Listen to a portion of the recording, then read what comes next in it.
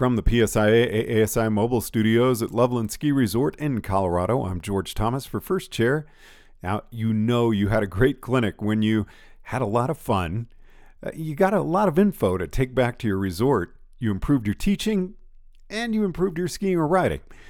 We had an awesome time at Loveland with Steve Edberg during a clinic where we were touching on assessment standards, and here are some highlights. Now, we started out talking about learning outcomes, or LOs. Standards. So today, we're going to have a few LOs. One of them is we're going to share, if you want to, your experience last spring during the shutdown. If anybody has anything they want to share and bring into the group, please do. Whether it was not success or some success. I have some stuff to share later also. So that's one outcome I'd like to do today. Another one, I'd like us to share the language of the new national standards. Okay? We're going to work on that throughout the day, but without trying to stand in one spot too long. What we're also going to do is deal with another piece of verbiage, the assessment criteria, which is pretty much how we score people in the future of the national standards. These are things we've been doing for the last 20 years, but we're just renaming and trying to get things consistent across national and then to the divisional level, okay? We're gonna work on the assessment criteria, the difference in the technical side between level 1, level 2, and level 3 and what that means on the technical portion, which is skiing and movement analysis. Okay? And we're going to do that with each other throughout the day. Okay? Our last learning outcome is to stay safe and stay comfortable the whole day, and not just physically. Okay? I want you to figure out ways that you feel comfortable throughout the day. And if it means that we have to separate so that you can pull your masks down to talk, I'm okay with that. Okay? I'm not a huge loud talker, so I tend to talk soft, like your friend Brad. But I want us to participate, and I want you to ask questions if you need to. Now, Steve was a wealth of information, had a great group in our clinic. But one thing I really wanted to convey with this podcast was not just the information that Steve had, but I wanted you to get a feel of his class management, because he was a superstar with that.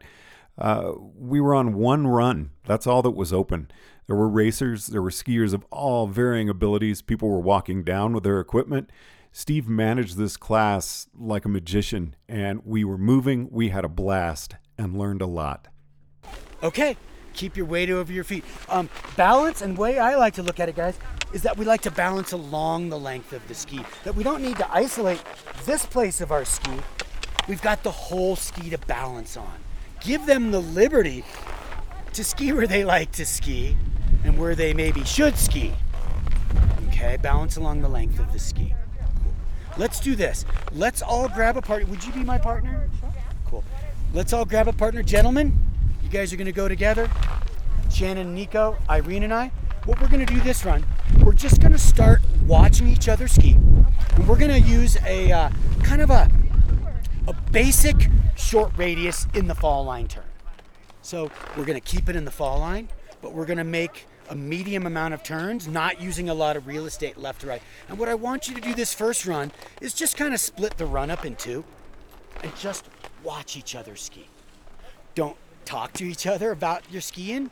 Just start to observe, how does your partner ski? Okay?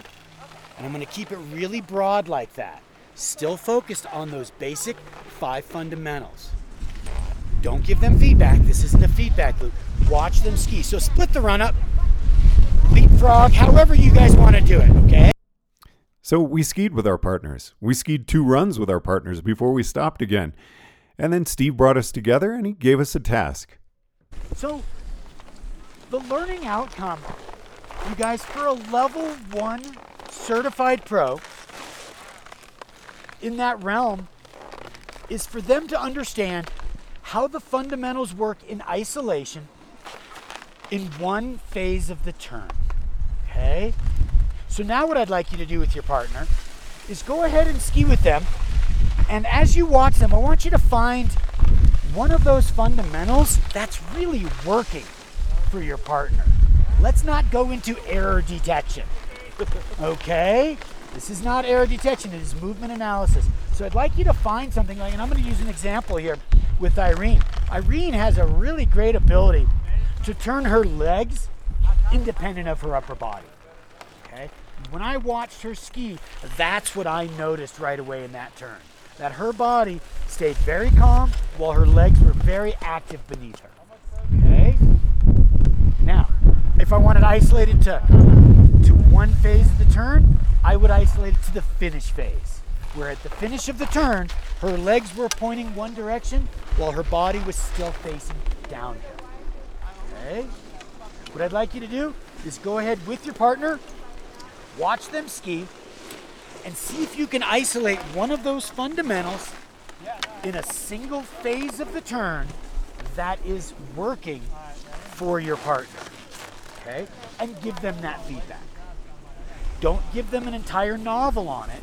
Just let them know, hey, I see this happening, and I see it happening here. Okay? I've already given mine to mine, so I'm already ahead of you. Okay? What I'd like you to do is, once again, split the run up.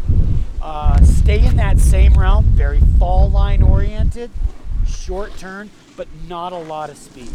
Not worrying about ski performance yet, mostly body performance here. And that's one of those things that level 1, we can't try to create body performance and ski performance at the same time with them because they won't be successful. Okay? We will regroup. Do you have a dog? And no, that was not an error. Steve actually asked if someone had a dog. What he did there was awesome because we were stopping up the top of the lift and it was getting crowded up there. There were a lot of people, and of course we're trying to socially distance and also just have some room where we could spread out and talk about our task and our skiing. So what he did was extremely creative and fun.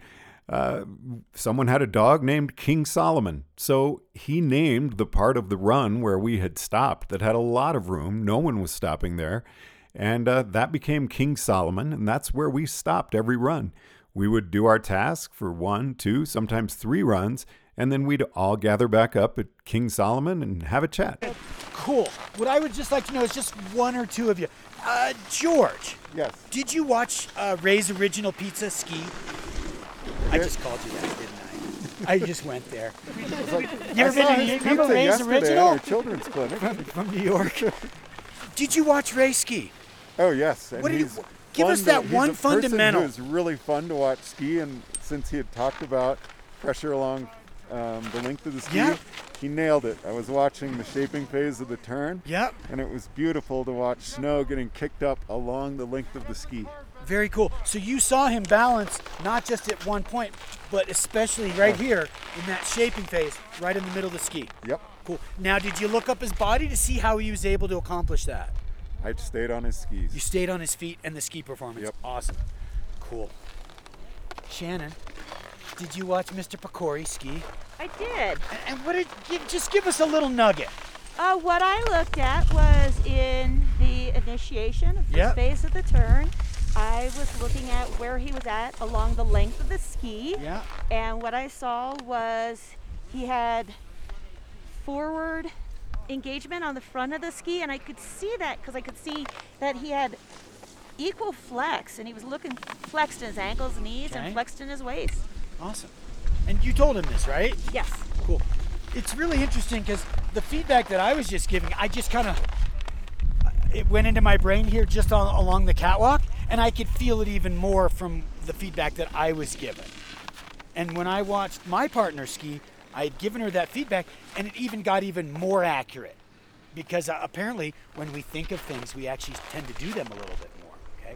It's very important for these, at this level 1, for them to understand how to isolate that single fundamental in a single phase of the turn. Anything more than that is way too much for that level 1 brain. That's what's expected of them to understand at level 1. Okay? Single fundamental in I can't do it with a in a single phase of the turn. Okay? Yeah, he's got the gloves. I gave up gloves. He's got mittens. I gave up gloves years ago. Steve kept things so positive.